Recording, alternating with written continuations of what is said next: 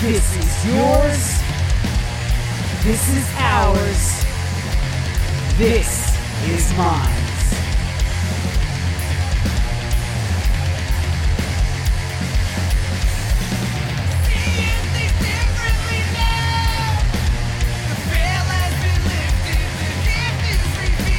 What's up and welcome to Minds. I'm your host, Jay Hernandez, and today I'll be talking with Sam Bay, best known for his drumming in the bands The Parlor Mob and Gods, and filling in at times for Scott Liss in the 66 back a few years ago when he was around town in rock band mode. But first, I got a little bit of news. Singer for Stone Temple Pilots, Scott Weiland, died a couple days ago at the age of 48, apparently of a cardiac arrest, but I'm sure we'll know a little further details in the near future. This guy was a bit of a monster of modern hard rock. Amazing voice, amazing lyrics, vocal patterns, fit his melodies into all sorts of places that his band would throw at him. And, you know, he did it like a pro.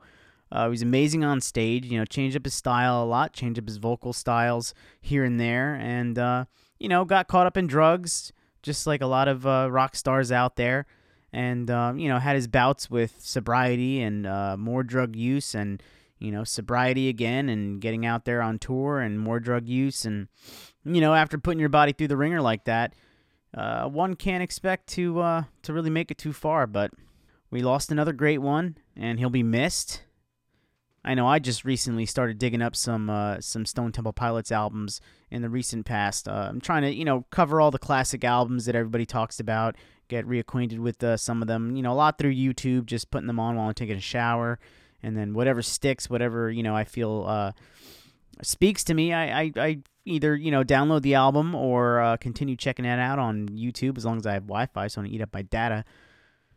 Purple was one that had just begun to grow on me. I didn't really follow like any of the grunge bands in the 90s because it was just, you know, it was a big craze and my sister was part of it, and I spent a lot of time rebelling against popular things, and it really just left me behind, you know, just left me with huge gaps in my musical knowledge that I'm trying to fill in with this show.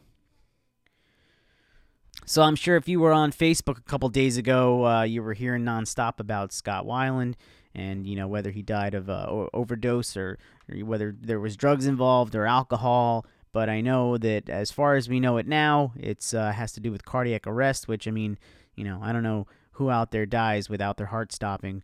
But, you know, I guess we'll figure it out.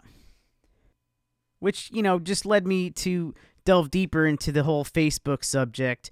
For me, you know, I've never had a Facebook. I dabbled in it one time when my band Purple Sons was kind of really warming things up, and my bass player Tan May had hooked my wife's account up as an admin so that I can, you know, make posts or at least check out our activity, whatever. And, you know, I didn't really find it too compelling.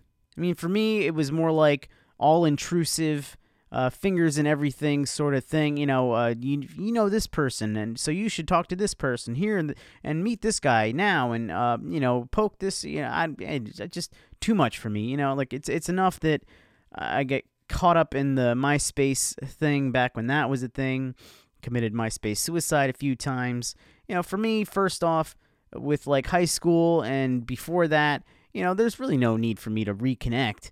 I was never really connected in the first place. I was just sort of guiding myself through life and through the perils of high school and girls. I didn't have much luck with girls to begin with, so it's not like I'm trying to reconnect with old flames, which is causing a lot of problems for, you know, couples and married people alike. So it's just not something that I really want to be diving into. I'm already obsessed with the amount of listens that I get on this thing. I check it at least twice a day, maybe 3 or 4 times or 5 times or 6 times a day, just to see what's going on, because, you know, I like to watch my numbers. So it's already an activity for me that takes up enough of my time. On top of that, if I ever discovered that I got unfriended, I would take it personally. You know, I'd go, you know, sifting through your pictures and your posts just to see exactly, you know, what it was that caused any sort of disconnect in our friendship, and it would bother me. And being the fact that I don't really see many people to begin with, the fact that we couldn't even hold down a cyber friendship would really get to me after some point. And then on top of that, just like this self-serving posts day after day, how you're feeling about a certain situation when it's something as mundane as the fact that you didn't want to get up for work in the morning and you would rather be unproductive and spend a whole day planted on your couch watching movies, or whether it was you had too much to do and just felt like telling the world all about it because you can't stand the fact that you're not going to be able to sit on your couch or just veg out in front of your phone for your whole day. It seems like everyone that has a Facebook page just feels like they deserve some sort of worldwide fame, even though they haven't really done anything. I mean, every business has one. Every teenager has one. All the bands, artists, and everything else. So it's just too much to keep up with. It's almost like having a page is the same as not having a page because, if everyone has a page, it's like being special. If everyone's special, then no one's special. So I figured maybe I'll stick out by not having a Facebook page. Maybe we can start a Facebook-less revolution. I mean, where we can get back to the days of yore when we would actually surf the web for content. Whatever happened to eBaum's World's weekly updates on the most fucked up shit that you should be looking at and, the one popular meme for the month. If you guys get behind this, if you like Minds and you like listening to this, you could spread it by word of mouth and, sending the link to somebody through an email or through a text message rather than, filtering everything through Facebook when it seems like, nobody's really happy with it anyway. It's almost like a chore to have to check it. It serves more as an addiction and a time sucker than really anything positive. Don't get me wrong. I might end up at a point where I need one and someone's telling me that, in order for you to get to the next level, but I really don't see that coming in the near future. And I figured if I can build this thing up grassroots style and create a foundation of loyal listeners that are passing the word along, if you're behind me, just give yourself a little break from Facebook. Just start by not posting stuff. And then, from that point, you can go to just stop checking it. Once you stop checking it, then you can stop liking things and stop worrying so much about what all these people that you don't really even talk to are doing. You can get in contact with your actual real friends. And then ultimately, maybe you can even erase the app altogether. I mean, for the most part, if you realize it was a big mistake and you can't live without it, you could just re-download it. But if you could survive the withdrawal symptoms, suddenly other things seeming interesting, or the carpal tunnel in your thumbs going away, if you could deal with the dishes being magically done, the garbage somehow ending up out on the curb, your actual plants getting watered, maybe having some folded laundry in your drawers, then you just might be able to reconnect with humanity. Maybe some actual human beings in the flesh will come out of the woodwork and come and say hello, stop by your house, or even shoot you a text, which I know is another form of the social networking leg of things. But I mean, we gotta get physically connected again. That's why I like to have people down here in the basement, down the dungeon, so that I can look at them and interact with them. Of course, I can't do that with everybody. My phone conversations are just as fun as talking to somebody down here.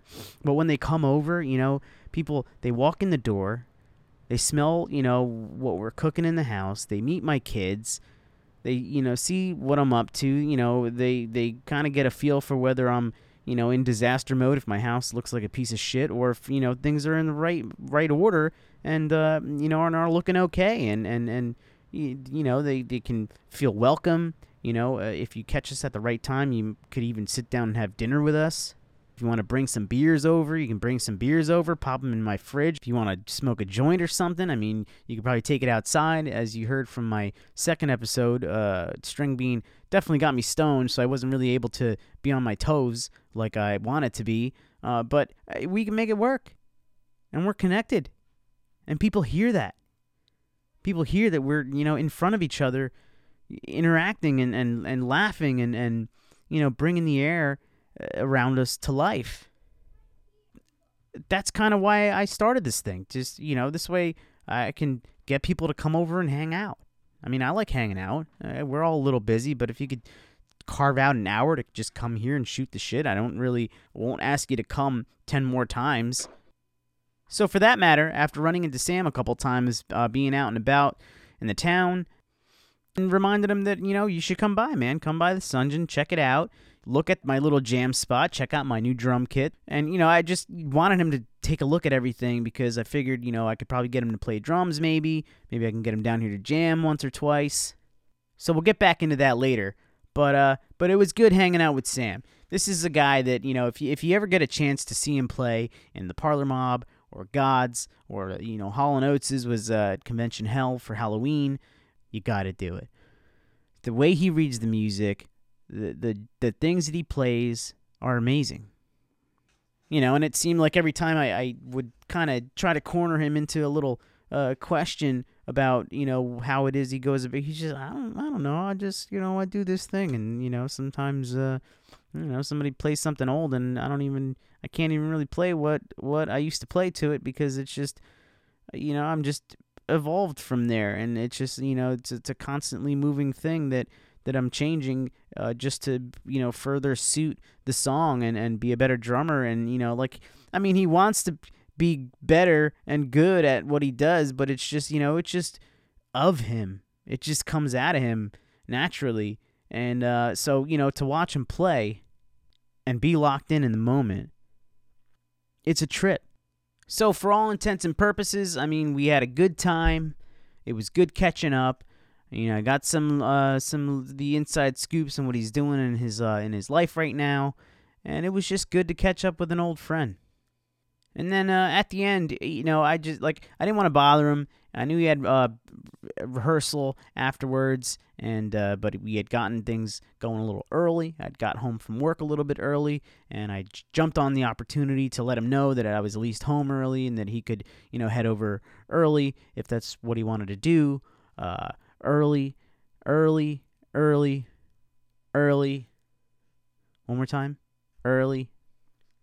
So anyway, I was just like, hey, I've, got this riff that I've been trying to play with somebody who, can handle music the way he does and just pick it apart, read into a rhythm. It's not anything crazy, just, just this weird, 6/8 thing. I don't even know if that's what you call it, but I bothered to ask him, and after just a little bit of coaxing, he was just like, you know what, fuck it, let's just play, go get your guitar. You got a guitar? I'm like, yeah, I got 2 guitars. I got these amps here, everything's set up to go.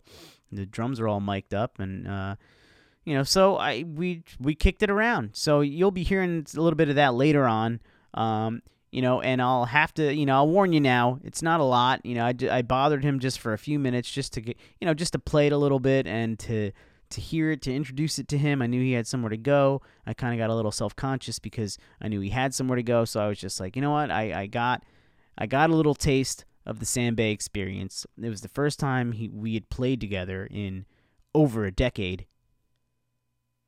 So for him to do that for me, it made my night. It made my week. For me, it made this episode. So you'll be hearing from that later, and I guess I'm just going to go right to it.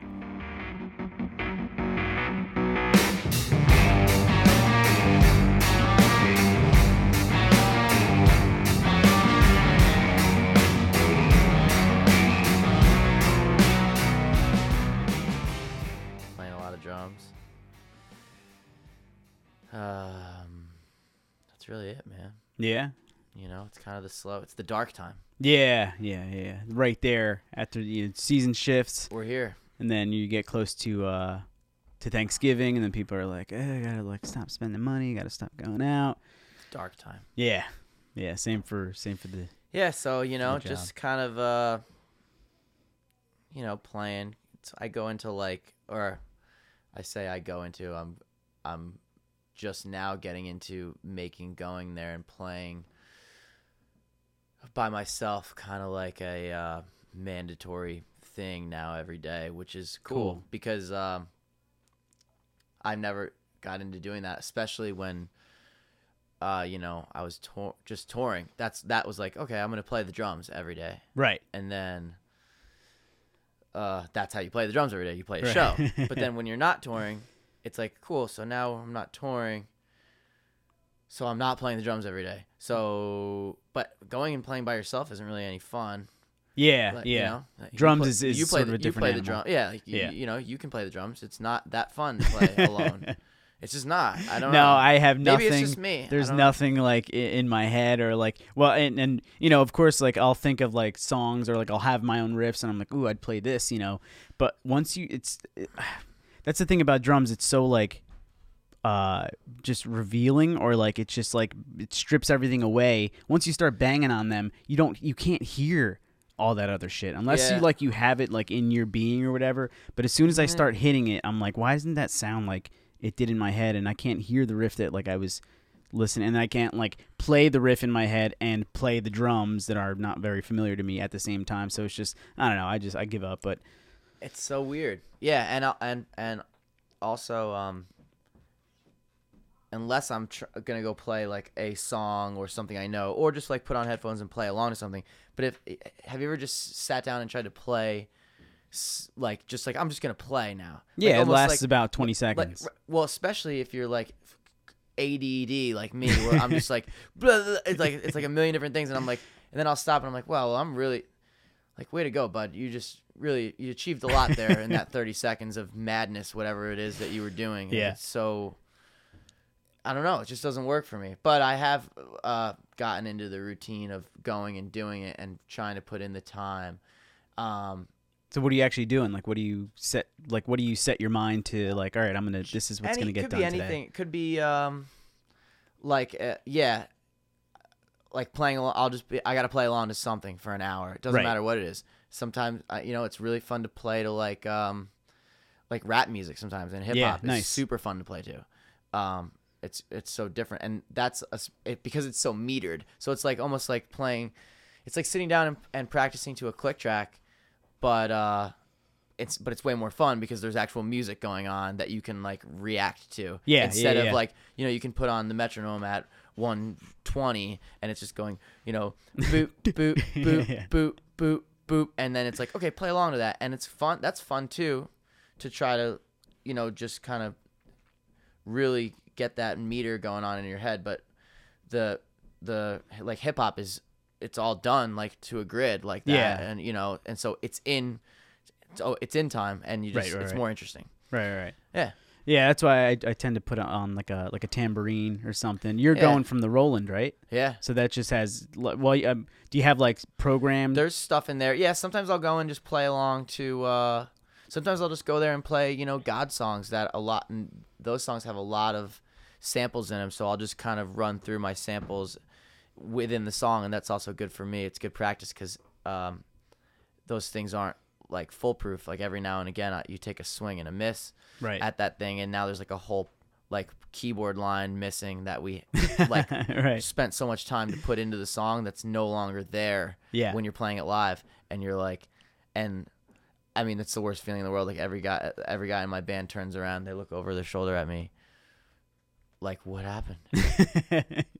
I'm like, well, you know what happened, dude. I went to trigger the keyboard sample and I missed. Right. I like that because you have the look on your face, almost like you just want to hit it then. Like, yeah, how about Can't sound good now? Yeah. Does that sound good? No, it's on the spot. And also, don't look at me because you know what happened. Crowd's that way. Right. But yeah, like I'll do that. I'll go there and just run through the songs and play along to our own samples, which is fun. And what really got me into it was we were doing the Hall & Oates band for Convention Hall Yeah. at Halloween, and for Halloween at Convention Hall, and so I was going there every day to learn these Hall & Oates songs that were so kind of weird, some of them, but they're like the drum parts are really easy. Right. But the songs themselves are kind of strange to play, and because the drum parts are so easy, it actually makes it harder. Like it's so much harder to sit down at a drum kit and play the same thing for 3.5 minutes than it is to play like, like okay, here's like I'm gonna play this kick snare hi-hat beat for 4 4 times, and then there's a fill, and then it goes to the ride cymbal, and then it goes like those songs are like kick, snare, hi-hat with like weird open hi-hat hits for 3.5 minutes, and it's Right. really, really straight, but also like feely. So it was really, I started going to our rehearsal space to learn those songs, and then we did that show. It turned out great, and then I was like, I should keep doing that. Right, Why? Because I'm a drummer. Right. And that's what drummers play, the drums. Like, you know what I mean? Yeah. So why don't you go play the drums, dude? And then so I've been doing that, and it's cool. It's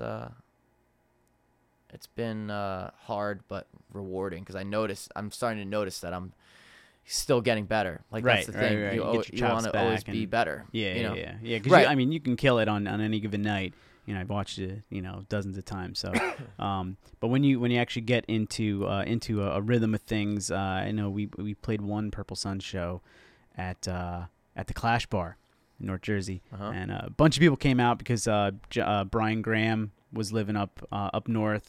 His buddies from Folly are all up there, and it was like literally like I don't know if it was walking distance from like a couple of them, a few of them. Brian but there from was Irving Rose yeah. and Yep. Landlines. Yes. Yeah. Cool. Yeah. I talked to him a little while ago. Like everybody was down there, but I think a week before we had played the Saint, the week before, and I was just, like, we were just practicing like every other day, like 3 days a week for like, it was like 2 weeks, but it was like maybe we fit in 6 practices plus 2 shows. And I got that one on video, and like we were just so tight. I played, so hard, and just like, it just watching it, I'm like, it feels so natural, but it's just nice to be practiced and just It's great. nice and lubed up. But so for our listeners here, I'm here with Sam Bay of God's Parlor Mob, recently Hall & Oates's. What else? I think that's it for right now.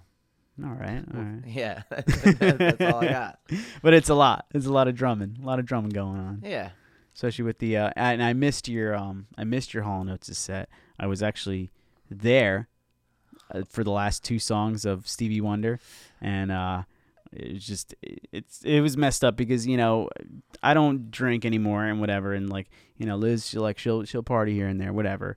It's fine. It's fun. It's a good time. But from the car all the way into convention hell, the night before was Halloween Eve, so like we were out, whatever, hanging out, and so I'm giving her just like the worst pep talk in the world. I'm just like, don't get fucked up, don't fuck this up for me, just like being a dick, just like really just trying to get there and have a good time, because we covered Halloween with the kids, we took them out, we were at this party, it was just like a get together at a mutual friend of ours, and I was like, all right, I want to get there for the set, like 10 o'clock. So that happened. We get inside. She's like, I don't feel, this sucks. Like, I'm like, you just made me feel like an asshole. And I'm just trying to like get up to the stage, and I don't have to get a drink, and I was just, we pulled out. I was just like, we just had this like little mini fight, and I just walked out. I just walked to the car. I'm like, all right, I'm out of here. This is. And I think we went on it was a little later than, than 10. Yeah. But that would have worked out perfect because I got to see Stevie Wonder wrap up. And they were awesome. Yeah, it was great. It was great. See Craig up there. I was scared. Were you? Yeah. The wig looked great. I was pretty scared.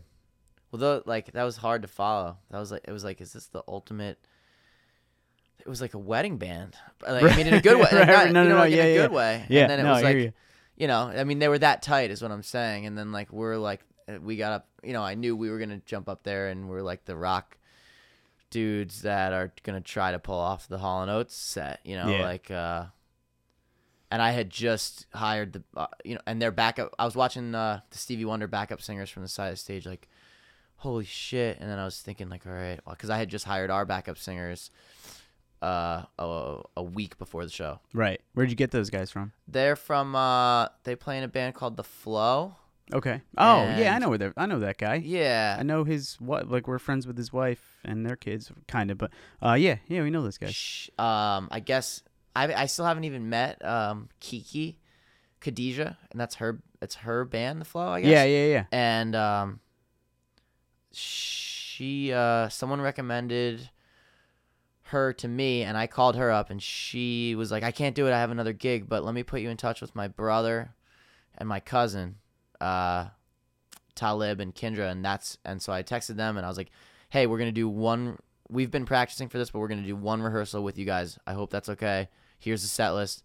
Learn the songs. There's a lot of background vocals. Just jump in where you feel comfortable, Right. and we'll just wing it. And they were great, but standing there right before we were gonna go on, watching the Stevie Wonder set, and thinking, man, maybe I should have called these guys like sooner. Right. You know. But it went well. Yeah. Yeah. It was Nice. How many songs you guys do? We did 8 songs. Nice. And we already have, and we booked another gig that night at Irving Plaza. No shit. In New As Hall & Oates'? Hall & Oates'. Nice. Yeah, St. Patrick's Day in New York City, okay. Irving Plaza. Oh, that's cool. That sounds like a fun time. Yeah, one of the, I mean, we know some people or whatever, but one of the bookers for Irving was there, and we had talked about doing the show, but we weren't confirmed on the show, definitely. And Right. halfway through the set, he was standing over on the side of the stage, and someone ran out and was like, "Oh, by the way, like we just confirmed Irving Plaza." That like while we were on stage at Convention Hall. No shit. Which was so cool because we had so much fun doing this and getting that set ready. Me, Paul Ritchie, Pete Steinkoff, Jeff Plate, my buddy Sam Sherman from Rumson, and then the singers, and we were like, man, we really want to do this again, and then we're gonna get a chance to do it again. So it's awesome. Yeah. Message. Right. Exactly. I mean, we're Jersey Shore premier Hall & Oates cover band. Yeah, man. Hall & Oates is. You get now. It's like a thing. Well, when it's so funny when we booked the Irving Plaza show, or when we were in talks to try to book the Irving Plaza show,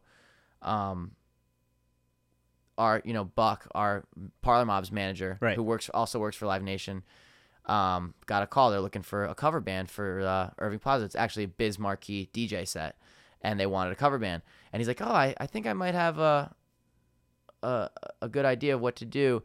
It's Hall & Oates', so it's one guy that dresses up like Hall, and the rest of the band is a different version of Oates." Nice, yeah. And this lady who's booking the Biz Marquee DJ set tour goes, "Whoa, that sounds amazing. Do you think we can get them?" And he's like, "Yeah, I'll see what I can do." Meanwhile, right. we're like all back here, like we still haven't even played one gig as as a Hall & Oates is. And she was like, "Well, I hope they're available or whatever." Yeah. They sound hot. Right? Yeah. So maybe it will be a thing. I'd love to go do one of those cruises or something. Like they do those cruises around New York where they do like a tribute band and like open bar, and like I'd love to be the band on one of those. I was actually just listening to a conversation, an interview with some guy that does like those where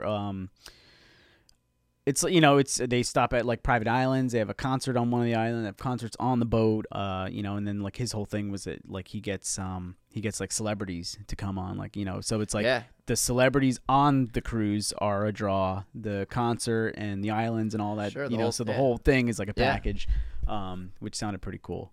Something I'd like to do, but all right. So let me start getting into this because your story's always been one that interested me because you weren't like well, when I met you, you were playing drums, but like you weren't like drums guy, like Sam, like the drums guy. Like you were. I still don't think of myself that way. No, even though you are like Sam, the drums guy. Like play the drums, yeah, but like I don't. It's not like I don't walk around with a pair of sticks in my back pocket. Right. But it's funny because when I was thinking about you coming over here, I'm just like he's gonna like in my mind you had sticks, So, No, shut up. Yes, no, I did.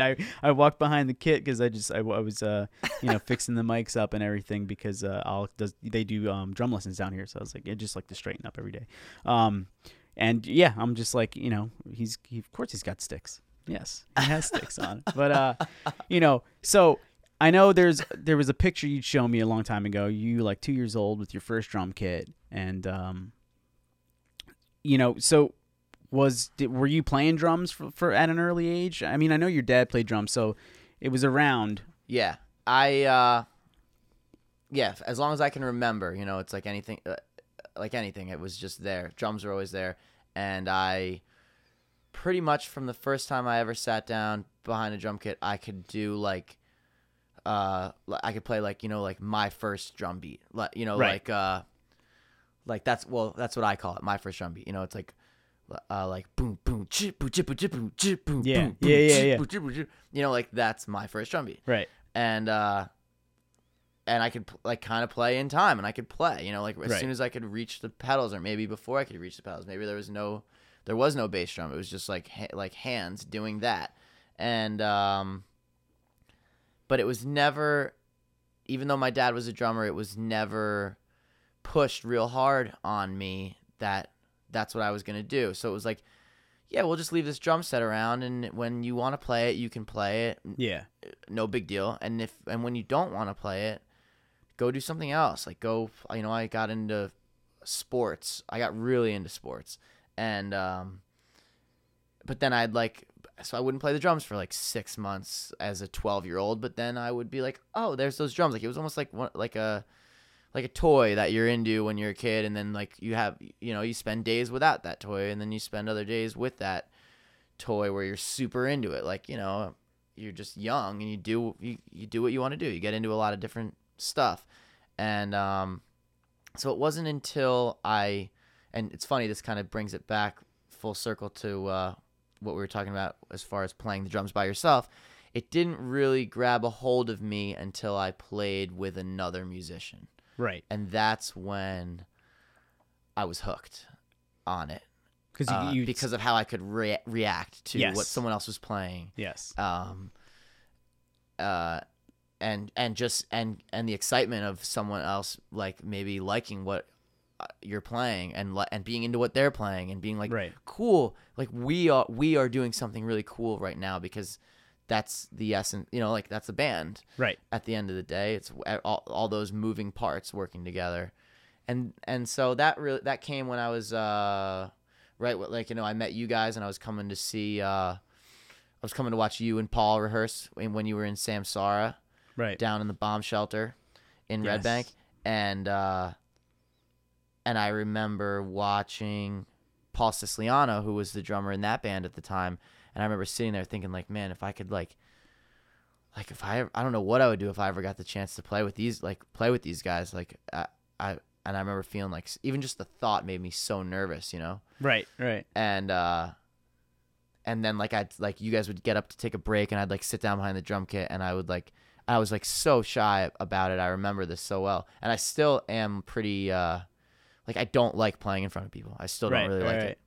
You know what's funny? As many shows as you can do, like I still don't like it. Yeah, it's a weird thing. It's like a relationship. It's a relationship you have with like the moments before you actually play. Yeah, I'm fine once I start playing. Yeah, everything's I'm fine, gone. But yeah. I hate the lead up. I really do. Like I've always hated it.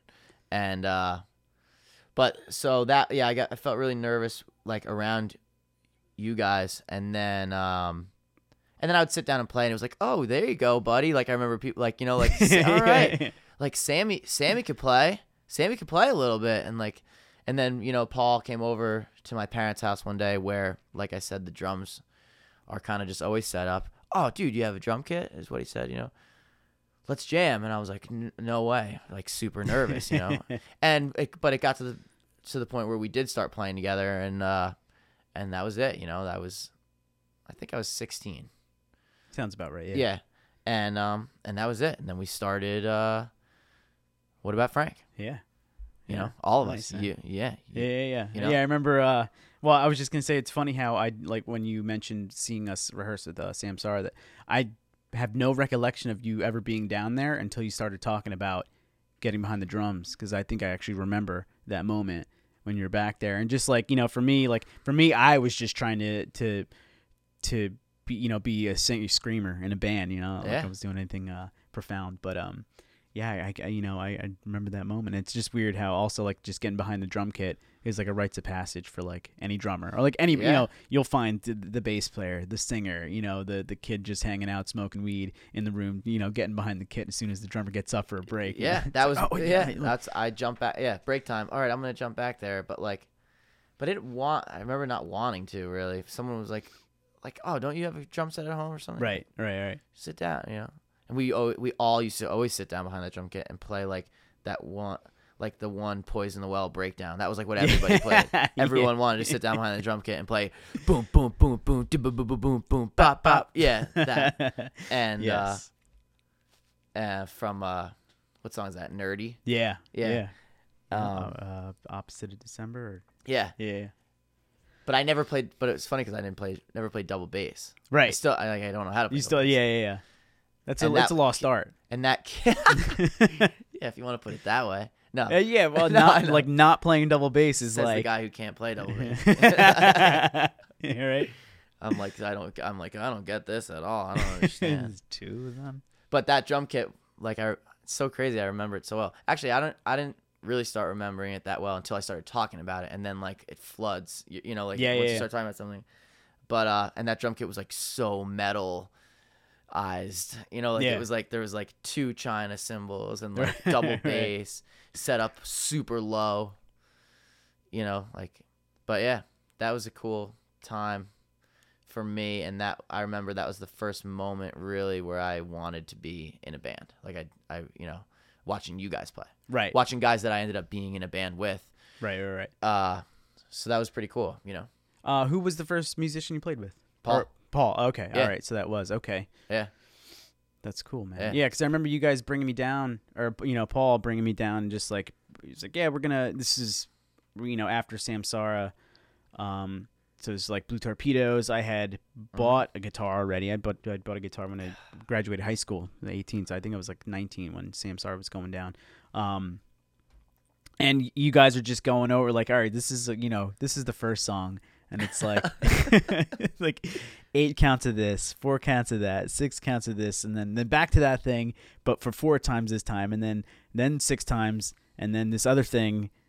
It was bonkers, but there was a formula to it, and that was my first real like foray into like progressive rock, because I'd heard it before. yeah, But seeing you guys do it, and the fact there's only 2 of you, you know what I mean? It wasn't smoke and mirrors. It was just 2 people, yeah. following each other, and Yeah, for some reason, him and I could really right off the bat. We I don't know. We like spoke the same language or something while playing. You know, Right. like we could change at the same time, like not knowing how many times. We never discussed like, okay, we'll do that for 4 and we'll do that for 8 or we'll do that for 3 or whatever. Right. Like it would be like, yeah, we'll change when like it feels right to change, and we always seem to want to change at the same time. at the same time. And for me, I think it was a case of, like better not, I had no idea what I was doing, and it was so much better to not know, because if I knew, like you said, like progressive, but like, Right, if he was like, That let's start early- a progressive rock band. I'd be like, oh man, what even is that? Right, This was like right. us playing and being like, yeah, we're just doing what we're doing. Like, oh, do Exactly. we want to like, yeah, like let's make this song long. Why? Because we feel like it.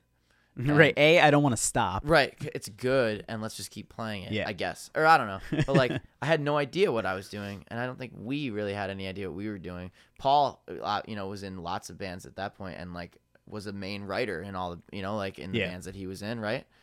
In Yeah, the things he does with structure are amazing. That's like the main thing I keep an eye on whenever I watch him play or listen to something he's written, because it's just the changes are just, everything's just seamless. You know what I mean? yeah, And then by the end of it, you're just like, where did I go? We just did something. yeah, he's crazy, man. So it's different from it was just like a natural thing that you guys locked into, rather than like throwing in like a Yes tape and being like, Yeah, let's do something like it this. was so not like that at all. It was so like, I think it was Paul being sick of, or not being sick of, but like Paul wanting to try something different besides the metal bands, Right. And it was me being super green and having no Yeah. idea what was going on. Well, because And- that's what interests me when it comes to you playing, because you locked into something that, I mean, it's now I see that it was more something you didn't know. You didn't know the big secret, so it was just like, oh, this is fun. Like, Yeah, you I know. mean, I just feel like if I knew anything about anything, then I probably wouldn't have been able to do it. right, You know what I mean? right, There's and I'll give you a perfect example. like having like every now and again at like a Parlor Mob rehearsal, someone, usually Dave, will start playing like something from like 9 years ago. Right. And then everyone like, and I'm sure most bands do this, where it's like, oh, remember that? Even like if it's something from 1 year ago or 2 years ago, whatever, like, oh, dude, here's it, like in between songs. Oh, like someone starts playing like an old riff. I can't even play anything that I used to play from back then. Like, I don't know how. Oh man. because it's so weird. Like some of it was just so weird and like beginner. I'm not like beginnery. Right. Or something. But also like just with the just like the desire to fill in space and like just I don't know, but it was super from my standpoint, like what I was trying to do was so authentic because I didn't know how to do anything else. Right. I was like in a lot of the What About Frank songs, I was only playing I was playing what I could only play, right. It's not like, oh man, why don't you try that out on the instead of like open hi-hats, like rock that over on the floor tom on like 2 and 4 or whatever. It was like, I can only play this like this right now. yeah. You know what I mean? Yeah. So I like weird. that, but because when I met you, you had this one drum thing that you would do where it was like all independent. Do you remember that? Yeah. It was just yeah. Do you still play that? Can you still play that? Or I can still play that. all right, yeah, because that was cool. Like at what point did you start was there ever a point when you started looking at like percussion like differently or because it seemed like you had just an ability to just look at things in a different way rather than, now it seems like it was more like you were just doing, like, I just want to fill some space and just, learning about independence. You're like, yeah, let me do a different thing with each limb or whatever. Right. Was there ever like a moment when you wanted to look at drums differently?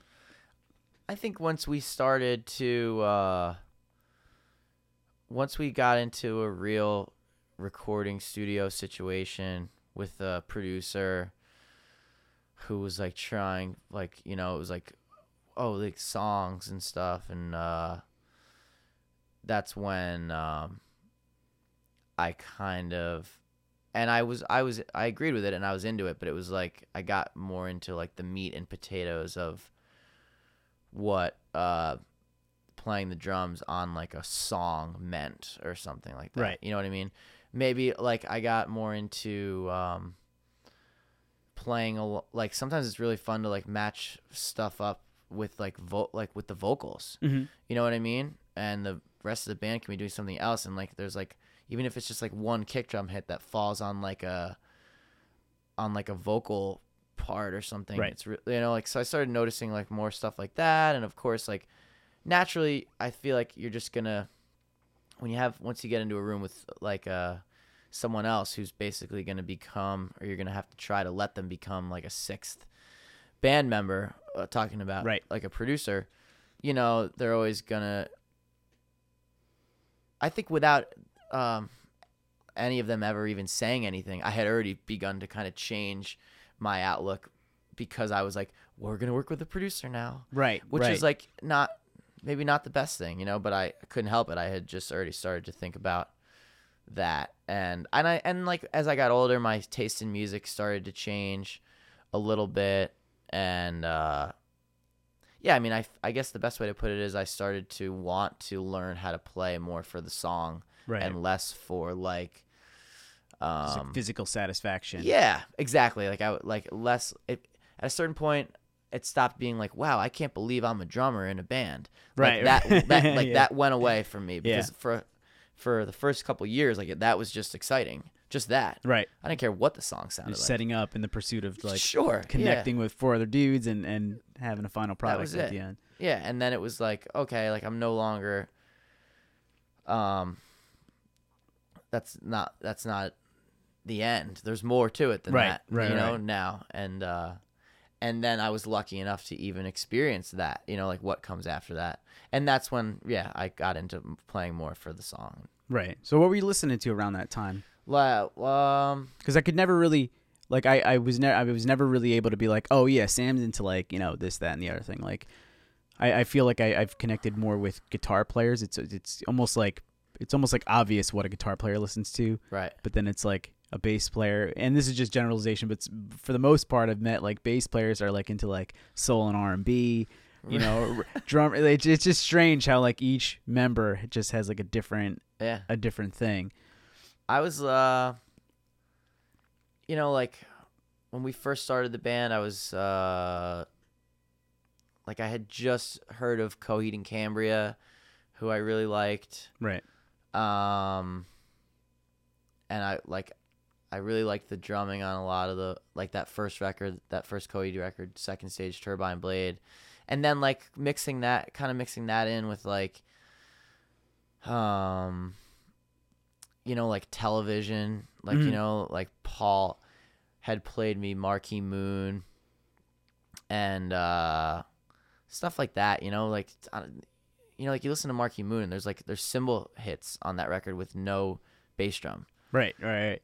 That's fucking weird. Yeah. You know, like, but I remember thinking like, I didn't think it was weird then. I think it's weird now. Right, you know, right. Then I was like, cool. Yeah, it tickles you, and you're just, oh, that's yeah. different. Right. But yeah, and like, still a lot of metal.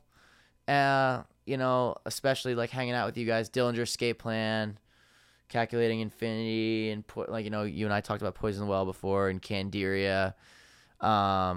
Nice. All right. So we were in the same wheelhouse. Yeah, but then I was like into like, you know, like I said, like, you know, compared to that stuff, softer stuff, like more, you know, and like singy stuff, right. Coheed and Cambria, and then the older stuff, of course, Television, and then like I got into Rush at one point, you know, like, yeah. and that, and like, but like not really for the drumming. I just liked, I don't know what I liked about it. The whole combination, the music song is structure, like a character, you know? Yeah. It's like its own thing, each song.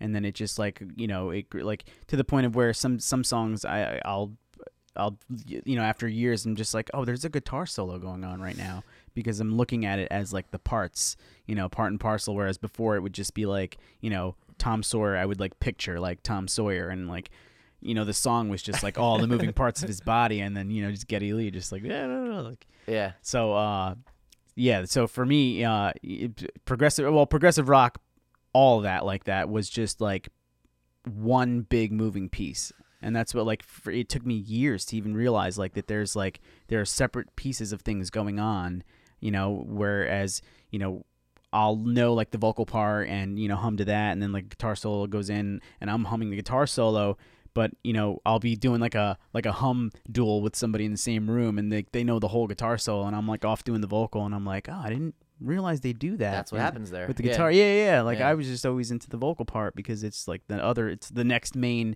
thing that sticks out or whatever. So that's it. That was what blew my mind, just continuing to listen to music, because for some reason I just never caught on. Like, as much as I love music, as much as I loved playing music, being in a band, it took me so long to just realize that, like, even different genres, you know, stuff that, like, I don't listen to very much, like, you know, R&B and soul and, like, all that. Like, nowadays when I listen to it, like, I forget at what point last year or something happened where I like woke up one day and I was just like, I could probably listen to anything right now. Like, I could literally listen to any kind of music, and you would be satisfied. Yeah, I would be interested. You know, I'd feel engaged and be like, oh, like, that's what makes that up. Like, you know, I'm still right now, like, I don't understand what makes up R&B. You know, people talk about, like, old The Who, like, as R&B, and like, and right. like, you know, the Rolling Stones and stuff like that. You know, because for me, I'm like, well, that's a rock band.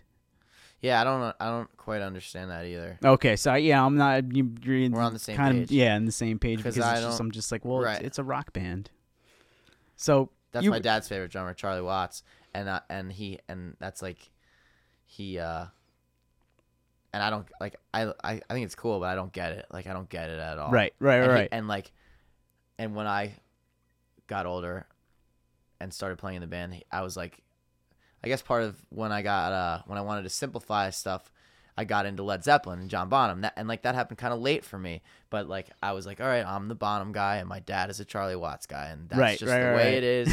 And we'll never see eye to eye. Yeah. On a lot of, like, on a lot of that, and we don't like the same kind of music at Oh, all. okay, really. all right. I'll be like, Dad, play this, and like I go see him. He lives in Santa Fe, New Mexico, and I go visit him, and we'll spend hours sitting in front of the computer, like on YouTube.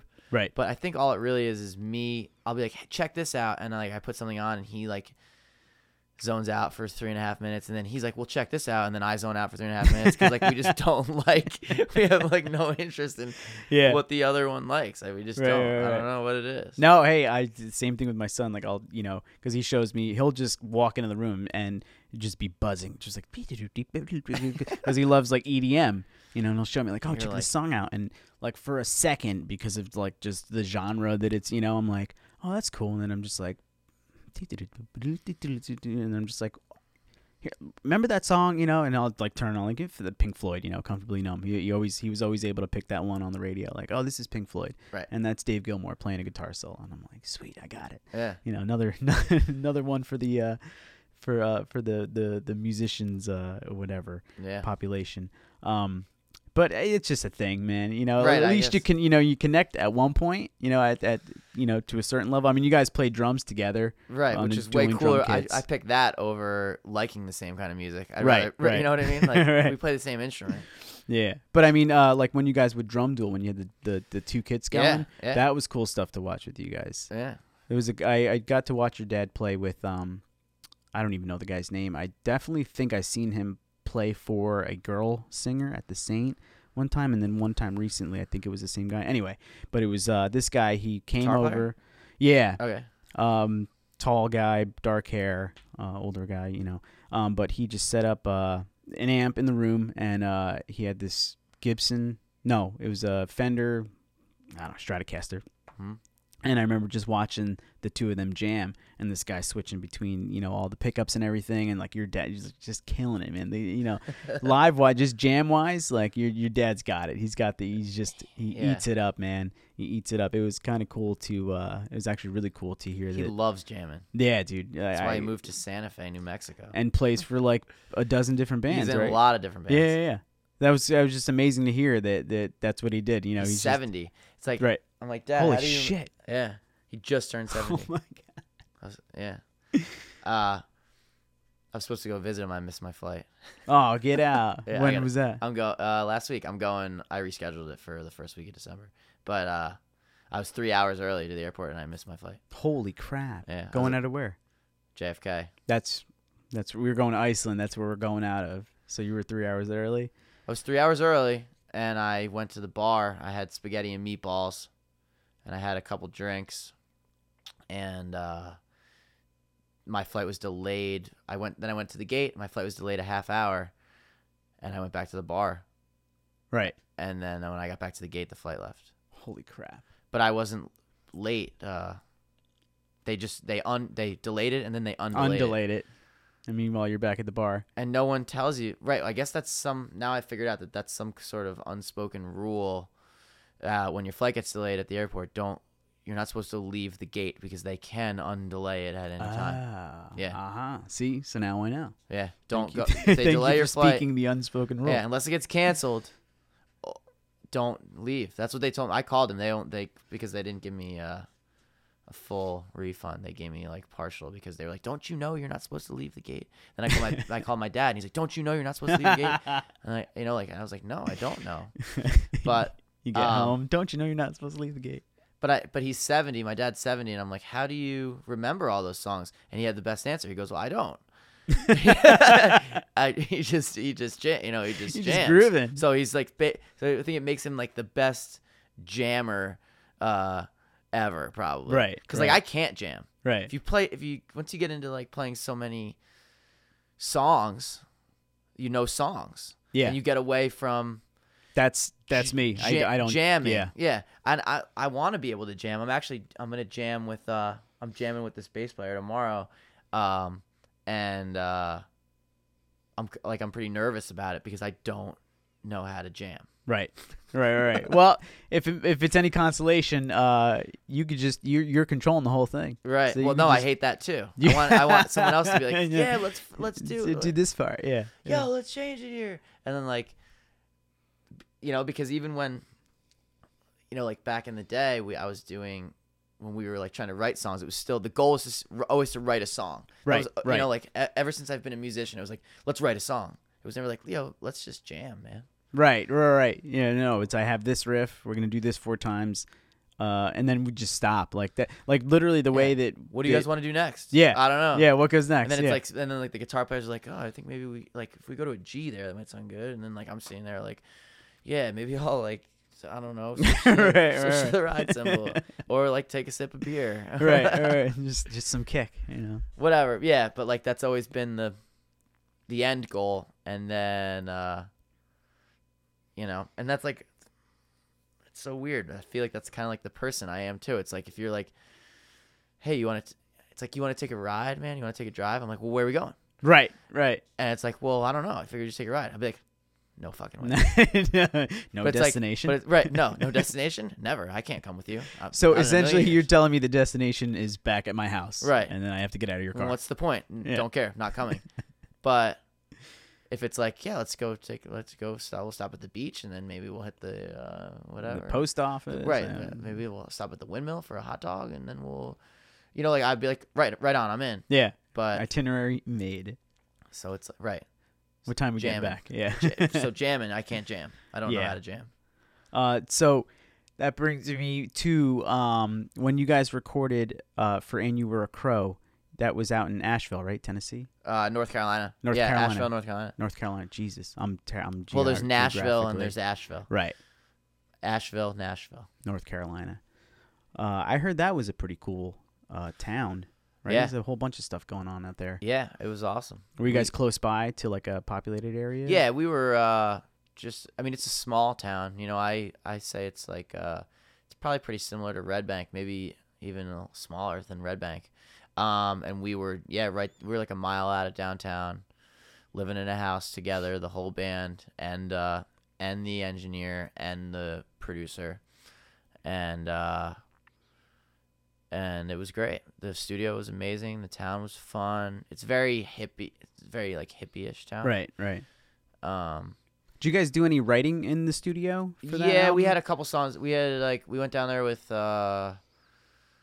pretty much the entire record written, and then we were halfway done with. There was like 2 or 3 songs we were halfway done with, and one of them turned out to be my favorite song on the record, "When I Was an Orphan." That one was like halfway done when we got down there, and then another one which I really like, "My Favorite Heart to Break," was halfway done. So we finished those there during pre-production. We're running songs every day. We did 2 weeks of pre-production, so we were running songs every day, just kind of getting stuff really tight before we moved into the main studio, and at the same time finishing those up. Right. We'd like write a little bit every day, and then we would rehearse a little bit every day, and make changes, like omit parts that we thought maybe, you know how Yeah. it goes. Yeah. Just you know. little bits and pieces. You gotta have the big whiteboard. I got Right. my whiteboard over This there. song's 4 minutes. Let's make it 3.5. Yeah. That's Or that's whatever. the famous argument down here with Purple Suns is another riff. Like, let's. Yeah. Did you? And then Tammy will always be with the 2.5 minute. Did you know? Like he brings it up at least once a month, like it's the first time he's ever said it to me. Like, did you know there's this thing where it's like the magic number to hit is 2 minutes and 32 seconds? Oh, And, no. Meanwhile, I'm like, all right, well, there goes that song because it's 6 minutes, and that's Right. just, and then we can, take it wherever from there. So how long did you guys? How long after that album was released was it before you guys went to UK? I think it was a good while. That record came out in 2008, and I don't think we went to. We got to travel abroad, I think, in 2009. October of 2009 was the first time we were able to travel Oh, okay. overseas. Was there like a whole bunch And- of like paperwork and bureaucracy? Yeah, and it was just involved? no one really knew. We didn't know what we were just like, all right, we'll just do stuff. Touring's cool, like and then like that was one of the first times I felt like it felt pretty pro at that point when Yeah. we were we played Austin City Limits in Austin, and then we had to like drive overnight to get to Jersey to catch a flight to go to the UK.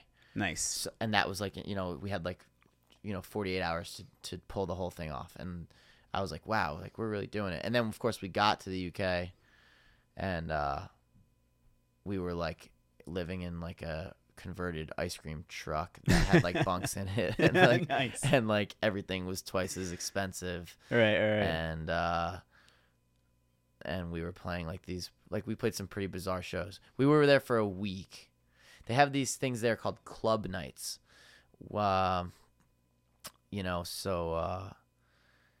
Like it's weird. It's different than like going to a club here.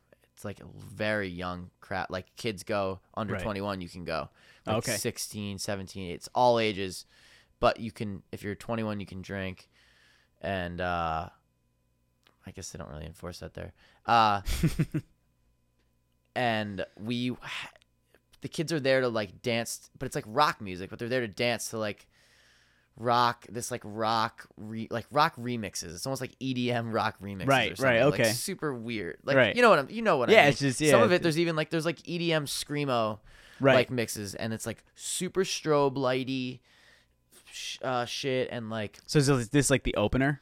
and our agent there thought that it would be great if like as the doors open to these places before like the club night starts, like as these kids start to file into these places, if we were just like kind of playing, like it was so weird. yeah, you're looking at me like you're looking at me like what? Feels strange. Yeah, it was weird. It was. I mean, we were just happy to be there. It turned out okay because like for the most part, like some like ideas that sound weird or not good, like are usually not good. But Yeah, but I I know mean- you guys had a pretty good turnout out in Yeah, like it worked out well. Like it was a good way. It was a good start for us as far as developing a fan base right. there. Like because when we went back after that, our shows did well, and we were opening on some shows, but then we had our own headlining shows that we would do really well. We sold out a show in Glasgow. We sold out a show in Paris. Small venues, but still, like people knew the words, and it was cool. But like it's the beginning of that was so weird with those clubs, like because you'd see some people walk. You could actually from the stage see people filing in, and like there was a decision that was made at that moment where like people were gonna come towards the stage where we were playing, Right. or they were gonna give you like a really dirty look and like go to the next room over where like the club night was gonna start. Right. So Oh, like man. it was pretty It's like a weird to jury. be up there. Yeah, Yeah. exactly. Like it was weird, but it was also like if you can kind of get comfortable doing that, you can probably do anything. Like once we did get in a room in front of a lot of people as an opener, for example, it was like, all right, well, these people are forced to sit here in this room and watch us play. They can't leave. They're Right. here. They're here to see the person after us, and like we'll show them what we can do. That's And right. we had kind of that us against the world mentality, which I'm sure like most bands have. Yeah. It was yeah, like yeah. we're up here to prove ourselves. And But you guys always had that knack. I mean, even when I was in What About Frank, like we would be, thrown into whatever situation, and then as soon as we started playing, it was like people are like, what just happened? Like it's hard to tell too. Like we finished songs. Even this goes from then. Like What About Frank times, and it started happening with Gods, where people are sometimes super quiet. Like we'll finish a song and it's silent, Right. and it's like, what's going on right now? Right. Like great. They hated it. And then after the show, people are like, "That was so awesome!" Like blah blah blah. And the same thing used to happen to What About Frank? It would be like it was kind of like, what yeah.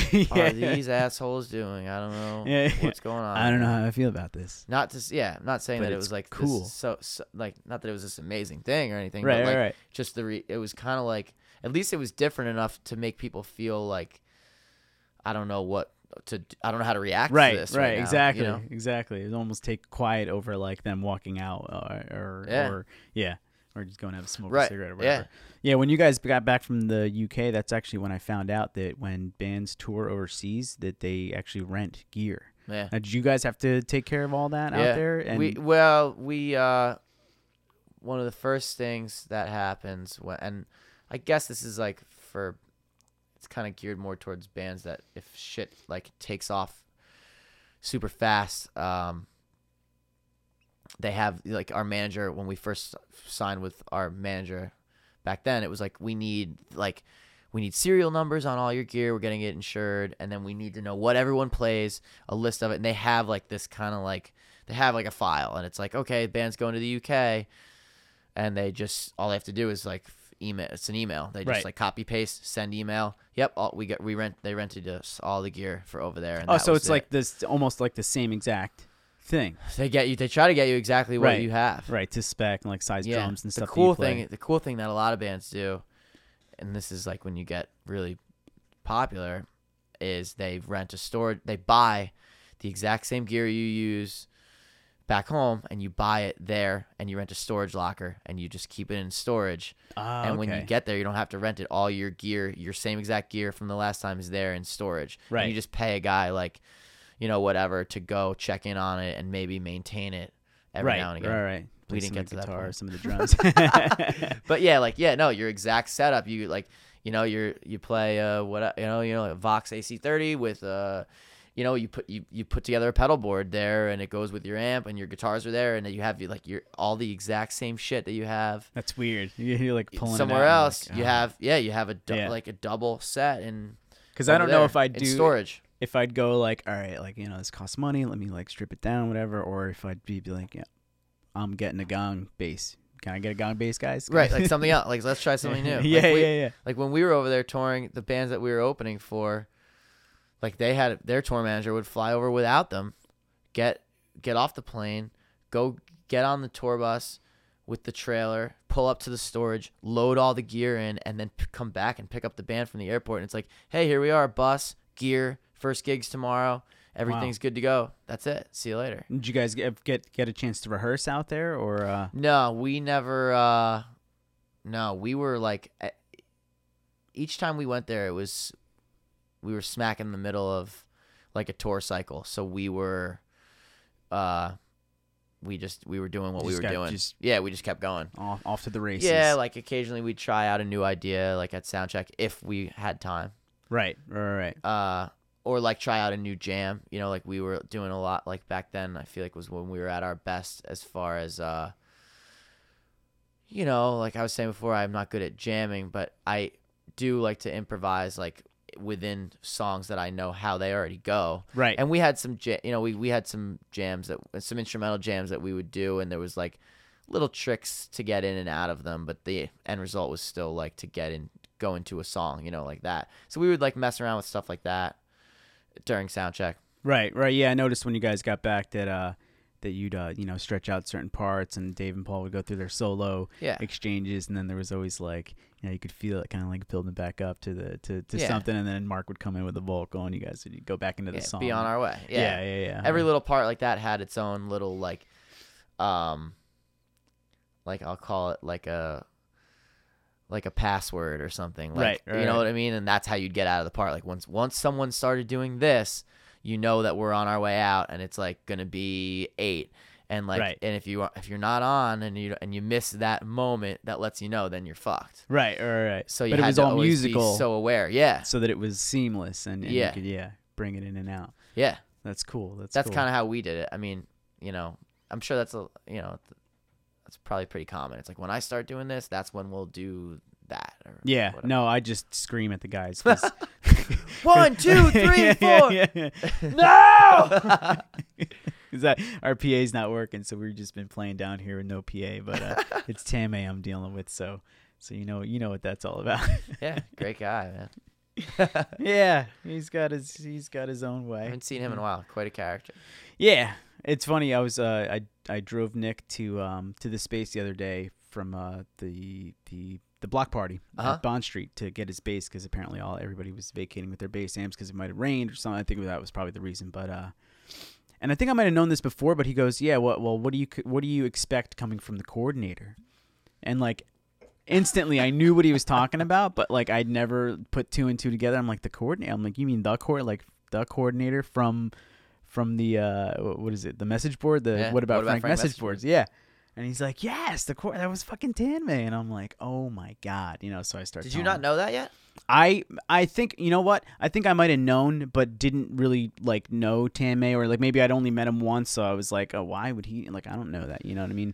Like, I don't know him that well, whatever. Right. But it was funny to just have that full circle and just to instantly the whole like 4 years, the 4 last years of my life just like flashed through my head, and I'm just like, okay, I guess that makes a lot more sense now. Yeah. I wish I would have really no, but we make music, we get through it. It's just you can't really like plan anything with him. You can't really like like you can go over this whole thing like we were talking about. Like I itinerize everything. Like, all right, well, this blah blah blah. That's how it goes. And like he'll learn it eventually, but like it's just like fits and starts up until like the point where I was just like, yeah, like all right, that's it. Like, now I recorded that. I'm gonna send it to you. Just play it exactly the same way. Again. But he's got. He's a good player. He's good. He's a good player. He rocks out. He goes nuts, which I like because I can feed off of that energy. I've not really played with anybody that didn't really like go nuts. Well, I've only been in a couple other bands, but it was just, and we were all young, so it was just like everyone's going bonkers. That's what you do. Yeah, that's what. That was the thing. Exactly. It's almost like can you play and headbang? Like, okay, you're in. Yeah, you're in. Sweet. Yeah, we'll take you. Yeah. So what do you got cooking up for nowadays? What's Still, I think a lot of gods. We're really doing a lot of god stuff. We got a bunch of shows coming up. A couple of New York shows, Jersey show. And then trying to get another. We want to get another Parlor Mob record together. Which is I'm actually going there right after this, but we're just getting into doing that. Nice. And I mean, it's always good to hear you guys have really ironed out a sound, and that's even to say that like everything that comes out of you guys, you can't see it coming, you can't predict it. You're not like you can't be like, all right, it's gonna it's just always something fresh. Yeah. Thanks. Weird rhythms, not really so much weird, but just like the use of space and the seamlessness of everything. Just always like I put on your albums, and every time I'm bubbling over with like just not expectation, but I just can't wait to feel the sensation of like the dropouts and like where you guys come in and like what comes out, and it brings me to a place of just like listening to like the stuff that really opened my eyes to music and rhythms and just weirdness, progressive rock and all that, because you guys do it in such a way. It's super colorful, textures and everything are there. It can easily get super heavy. It can easily get really melodic and precious, but all the while there's this stuff that's going on. And you don't know exactly what to call it, but it's just fucking beautiful. I don't know. Like, I love watching you guys play live. I love listening to your guys' records. I can't wait for whatever you guys got cooking up. We want to keep going, and it's Dave lives in LA, so it's a little bit challenging, right? But we've never anytime we've had any kind of hurdle, we always hop right over. So we're gonna start working. The talk has been we want to it's like some up tempo rock stuff, which I'm pretty psyched about, because Cry Wolf, the last thing we put out, was pretty dark and pretty heavy, and so had a lot of space, but it kept the kept the pace. Good. I'd just like to get into I love that some album. more. Thanks. I love showing. I think it's great. I love showing people that without telling them what it is, because just nobody knows what it is, and they're just like, and I can tell it's the same shit. It's pretty, but it's heavy, it's dark, and just with the first song, "The Day You Were Born." Yeah, that song we wrote that song. That was the first song, we wrote, after "And You Were a Crow." Okay. That was. So wow. that song's existed since 2009. We wrote that song in Austin too. Wow. Which is funny because that's where we ended up going back and recording Dogs, our second record.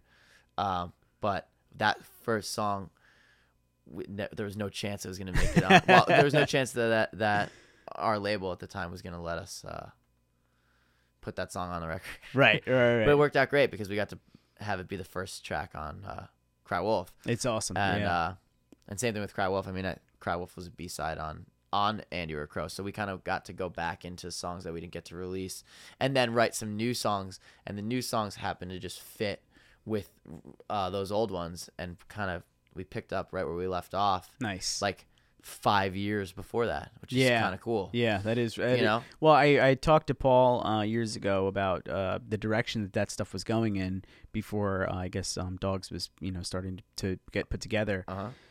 So just to make a long story short, I remember when you guys were talking about releasing Cry Wolf, I knew I was like, this is that stuff. I know it's that stuff. Like I can't wait to hear it. I remember like with Liz, telling her like, I got to go to this show. And it's always been tough for like, going show, like Oliver was younger and all that. Yeah. But I'm like, I've been waiting for these songs for like a long time. And I know what it is. Nobody has to tell me I'm going to see this shit. And that's when I went to see you guys at the Yacht Club. Cause like, yeah, we did that. We did the record, the listening party. Yeah, and that's the message I got. It was a little birdie like, "Oh, listening party," and I'm like, "All right, we'll listen to the album." Like that's what That was really fun. That's what I've always thought of listening party was. Yeah, well, that was the idea. Okay, for it to be we wanted to say, and because we hadn't played a show in I don't know how many years, 2 years. I don't know what it was. I forget. Right. Yeah, it was a long time. I kind of lose track of that time period, but. We hadn't played a show in so long, and we thought that it would be cool to say that we were gonna, we were putting out a record. We had a show booked for the Stone Pony, a headlining show at the Pony, like a month down the line. But the record's done, and we want to invite people to come listen to the finished record. Right. And then when people got there, our gear was set up. Yeah. And then I remember kind of seeing like the people looking around like, why is their gear set up? Right. And like, whose gear is it, and why is their gear here on the stage? And then we were like, all right, well, we're just gonna play the song. And we played the record, from front to back. Yeah, that was amazing. That was the listening party. Well, it worked out for me. Yeah, surprise. But I think funny. Like, people were excited. I thought it was cool. No, it was awesome, dude. The turnout was insane. When I got there, I kind of was like, something's going on. And then Liz is like, I think they're playing, like, because she just sees straight through shit, and I'm just like, no, they're just gonna play through the PA, Yeah. And it's funny that the people that told me about it didn't come because they probably thought the idea, like, they probably didn't care enough. It was John D and Mike Cole. They're like, oh yeah, listen to the party, and I'm like, oh, that's where you listen to the record, and so in their heads, I'm sure they wanted to go, but we're like, I'll just pick it up tomorrow, or whenever when it comes out. Right. I'm just like, they're playing a show. It'll be on iTunes, right? Okay. Right. Yeah. I don't need to go to that. Yeah. I'll sit this one out. Yeah, that's cool, man. I like that. You guys are putting some shit together. Guys is going well. Yeah. You guys, I love those tunes. It's Thanks. like a different flavor of like some more of that same stuff I'm talking about, where it's just like I just can't wait to like just feel the shifts and Paul, that one seems to be that's like going that's like on warp speed. Like Paul writes he's like writing a couple songs a day. It's like it feels like right. Like, dude, where are you getting all these ideas? And he's just he's really hit a stride. And there's those, like we have a record done pretty much. So nice. So we're gonna try to release that in the new year, for maybe for the spring or whatever. I don't know. Cool, man. But we have all those shows. I don't know when our next Parlor Mob show is, but we have that'll probably be in the spring too. So we're kind of, it's the dark time, like we were talking about. Yeah. Well, either way, I'll be there. Exactly. On that note. Yeah. It's good talking, man. Yeah, thanks for having me. Awesome. Had a blast. So that's the show. I hope you guys enjoyed it.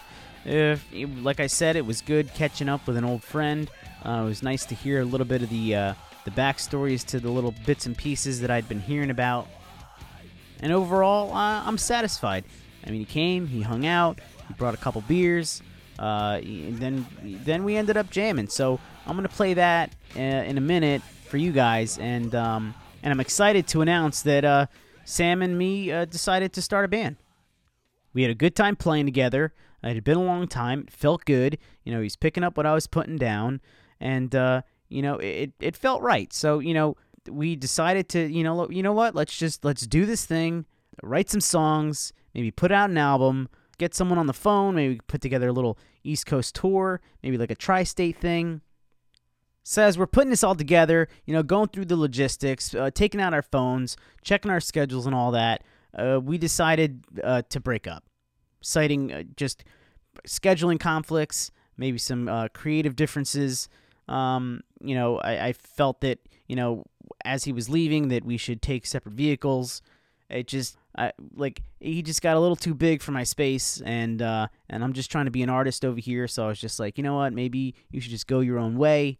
I'll go my own way, and when he's ready, you know, we could throw together a little reunion show and, you know, invite maybe 1,000 to the Stone Pony and do that thing. But I think as for now, I just need a little break from him. It got a little too real, a lot of commitments just being thrown around willy-nilly, and I just, you know, I can't do all that right now. I got my family, I got my businesses, I got this podcast, you know, I'm trying to write my own stuff, and, you know, I just feeling a little suffocated. So, unfortunately, we're broken up, and, you know, keep your eye out for a reunion show. You can do that. We'll announce anything if we know anything first.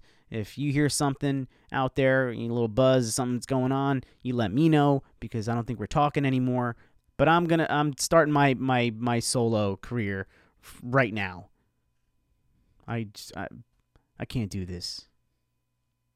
So that being said, I'm going to run some rare audio that you won't hear anywhere else, world exclusive band practice between me and Sam.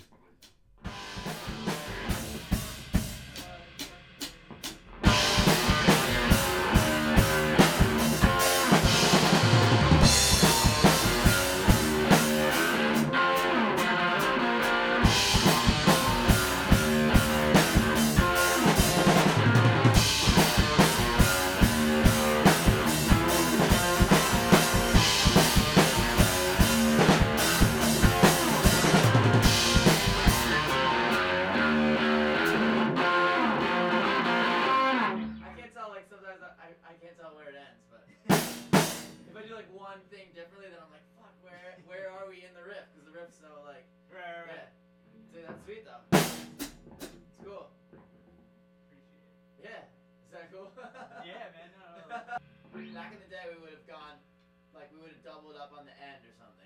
Like that. Yes. You know what I'm saying? Like, yeah. That's, like, definitely what would happen. Right. And, like, right. What about Frank? Hell yeah. Like you, me, and Paul. That's definitely what we would have done. That's sweet, though. That's, like, such a you riff. You know what I mean? Yeah, man. It sounds like, just like, it sounds like...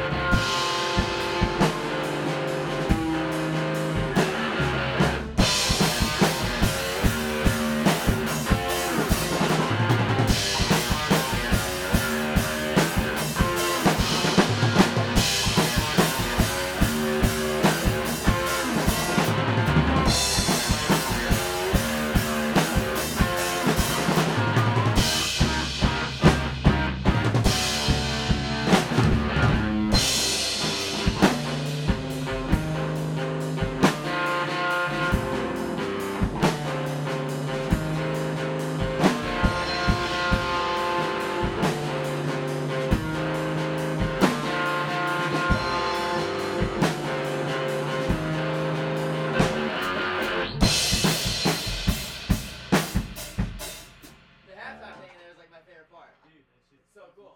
Yeah, the